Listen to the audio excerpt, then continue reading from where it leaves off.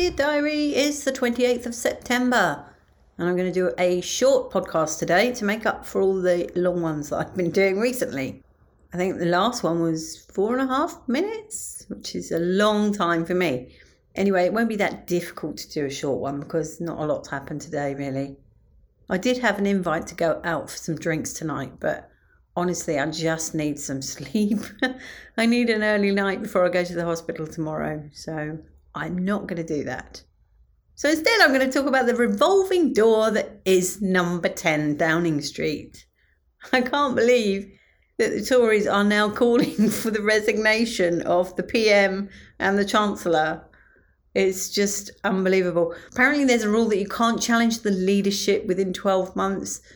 But they're saying, well, there's a way around everything. You're just saying, well, what is the point in having any of these rules? I can imagine that King Charles is sitting there rubbing his hands together because he needs to crack on and try and beat his mother's record of 15, 16, however many prime ministers it was. I think it was 15, wasn't it? Anyway, he looks like he might chalk up his first one in his first month.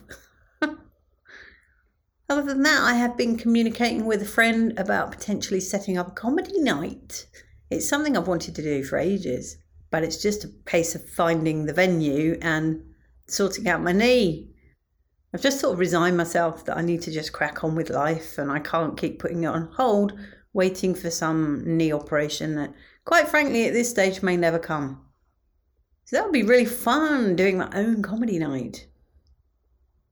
Maybe even do some King Gong type nights. But not so brutal. I'd have a rule that nobody's allowed to be gonged off within the first minute. But then, of course, as the Tories say, there's always a way around it. Much love and gratitude.